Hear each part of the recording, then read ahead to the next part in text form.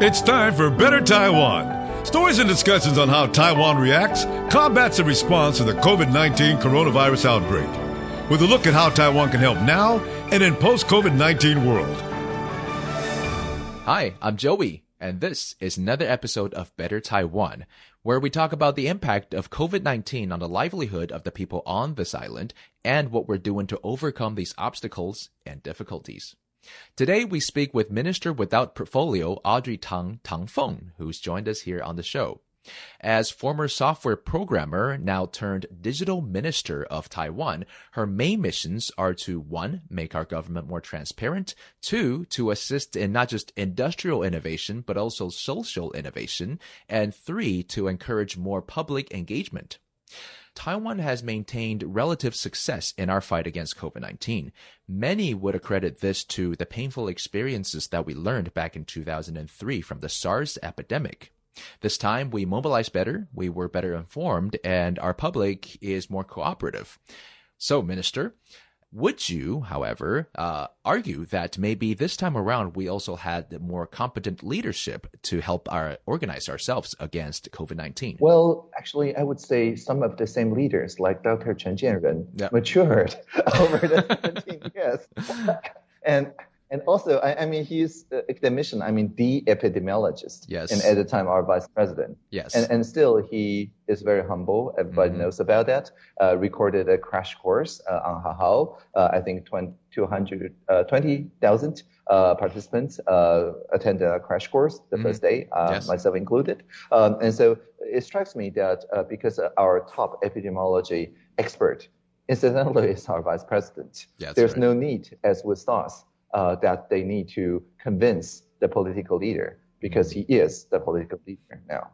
Okay, so in a sense, you would argue that we may have gotten a little lucky that everything came together in just the right way, from the public's growing awareness for information transparency to the right people leading in the right positions.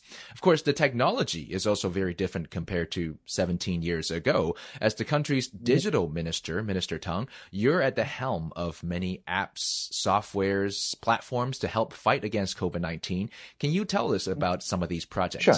So my main contribution is that when there are new social innovations, that is to say, when a bunch of people from Tainan made a map that showed the availability of masks based on crowd reporting, they showed nearby places to collect masks. And I showed this with this very iPad to the premier. And so when they could not afford to pay the Google Place API usage fee and had to close that after just running for 2 days, the premier, after seeing this idea, understood the importance of it and said that we must mobilize our state resources to keep this young person's idea floating. And he's in Tainan. He never visited Taipei. He never had to do a single face-to-face meeting. We just decided that it's like reverse procurement. The social sector has this great idea, and the state must work to make it happen. Right. Well, COVID-19 has a lot of negative impacts, but good practices of digital democracy, I think that's what we can call it, such as these, are the silver linings. Do you see any other situations where we may potentially benefit from a post-COVID-19 environment? Yeah, certainly. I mean, the mask dedication system that we wrote, some people refer it as mask 4.0. I'm okay with people calling it that. As of today, there's more than 5 million medical masks being dedicated by people who did not collect these masks, but instead offer it for international humanitarian assistance. That's 659,000 citizens, and around half of them revealed their name, myself included. And so it's not the Taiwan government donating the mask, it's the Taiwan government and the citizens dedicating the mask to the international frontline workers. And after the Taiwan quality of medical masks get approved and have a international credit, we're now also exporting this whole manufacturing line. So anywhere in the world, if you give us, and really our economic sector, a parcel of land, some electricity and water supply, they'll happily transfer their know-how to your local technologists so that you can also churn out 2 million masks per day, 24 hours a day on N95 or R95. And so basically having this idea of made in Taiwan being renewed attention in the international stage, I think is what the silver lining is for COVID, because people now understand that Taiwan is the place not only with very good digital models, but also with excellent manufacturing smart machinery capabilities. Yeah, and you mentioned something that I think people didn't previously know about Taiwan, which is that we have a lot of exceptional programmers on this island. A lot of our college graduates end up working for, say, now very successful startup companies in the Silicon Valley. Do you see this becoming a new soft power of Taiwan that the world is starting to learn about? Yeah, because a lot of the ideas around our social innovation are open source. The maps, the top 2 maps at the moment are open source. So people in South Korea, for example, use that to convince their government to publish the API, the application programming interface of the mass storage, essentially pointing at the Taiwan model and telling their municipalities and the central government to follow the Taiwan model closely. And of course, the first running mass map in Korea is from Finjan Kyung, Jiang Minzong, who is in Tainan. I think he doesn't speak Korean language, but nevertheless contributed to the healthcare, public health efforts there. So yeah, I think this international solidarity is unprecedented.